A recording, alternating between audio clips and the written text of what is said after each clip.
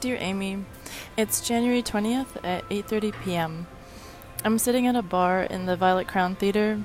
I've just watched Les Miserables, which is a movie directed by Lady Lee, and it's about a policeman who joins an anti-crime brigade in Paris, and he gets caught between the tensions of different groups in the suburbs. But it's also about violence and boys and their anger, and I guess it's also about Paris. The movie made me think that if you want to create an incredibly intense action/thriller, which this movie is, then you definitely have to include at least a handful of boys. You will also instantly feel compassion for them because they are just boys. When I saw the trailer for it, I thought of La Haine, which was directed by Mathieu Kassovitz, and it's about the Parisian suburbs. And that apparently came out in 1996. And I was doing the math, and it couldn't have been that I saw it when I was 12. I remember seeing it as a teen, but it's kind of crazy to me that it was so long ago. It makes me think back on when I first fell in love with cinema. Do you remember when that happened to you?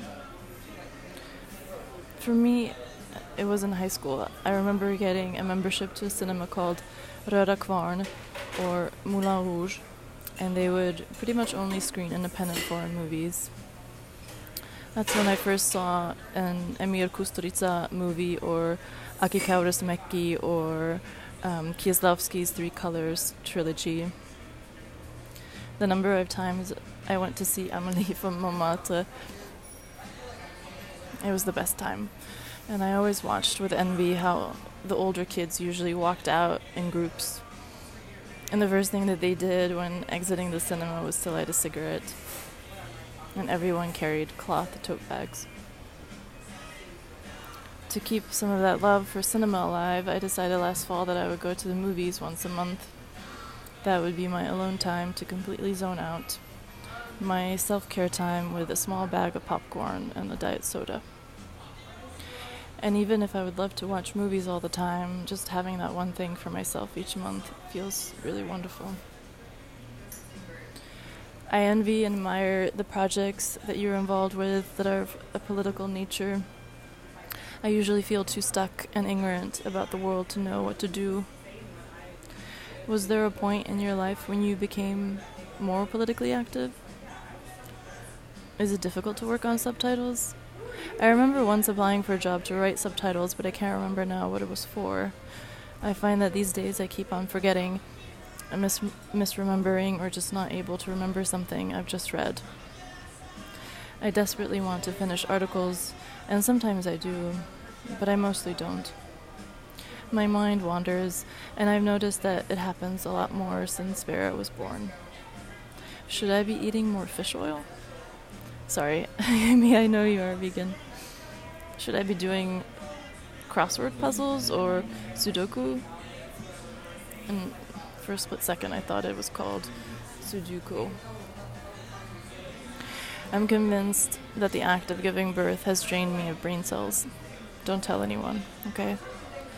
But I do wonder if, that's a thing that can happen to a woman. And please do share the documentary when it's finished. Anyway, tell me what you think of Girl, Woman, Othered by Bernardine Evaristo when you get to it. I'm reading Barbara Demick's new book. It's called Eat the Buddha, which is about Tibet, and it's really fascinating. She has a way of writing about history where you don't feel like you're reading history. Her sentences are always full of life, even if it's about wars, deaths, or famine. I hope you are proud of yourself for the work that you've done for Celatine Demirtas' story collection. It's really quite amazing. And thank you for your last letter and for reading Audre Lorde.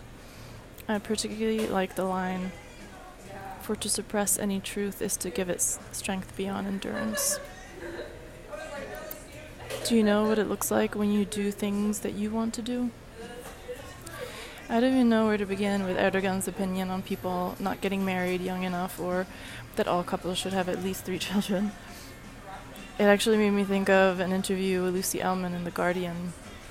At one point, Cian Cain asks her, In Ducks, our narrator, a mother, thinks, I'm scared of all young women now because when I look at them, I see another potential mother hater. The fact that I always wonder now how they treat their own moms. You're a mother and both a great defender and critic of motherhood. How do you balance these positions? And she answers, what worries me is the big divide I've occasionally observed between mothers and daughters. I suspect patriarchy is behind this hostility. When women turn on each other, you have to look at the source of that. Who benefits? It's a great pity, because all this women-on-woman anger could be better directed against our oppressors. I was very close to my own mother, and feel the power and meaning of motherhood are widely overlooked. Again, in service to patriarchy. But now that we're in a climate emergency, the closer we can get to zero births, the better. I do admire women who decide to not have children for the environment. I think it's touching and noble and generous. It's also incredibly sensible. People don't talk enough about how tiring, boring, enraging, time-consuming, expensive, and thankless parenthood is.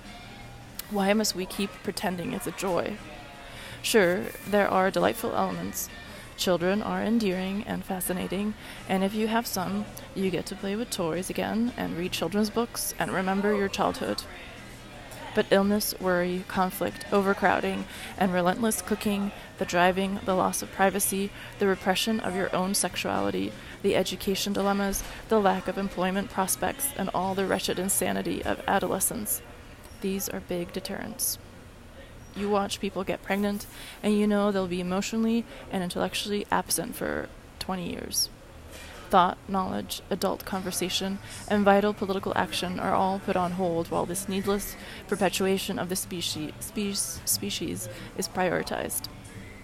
Having babies is a strong impulse, a forgivable one, but it's also just a habit, a tradition, like weddings or putting butter on popcorn. I'm so glad my card reached you safely. Take good care, okay, and talk to you soon.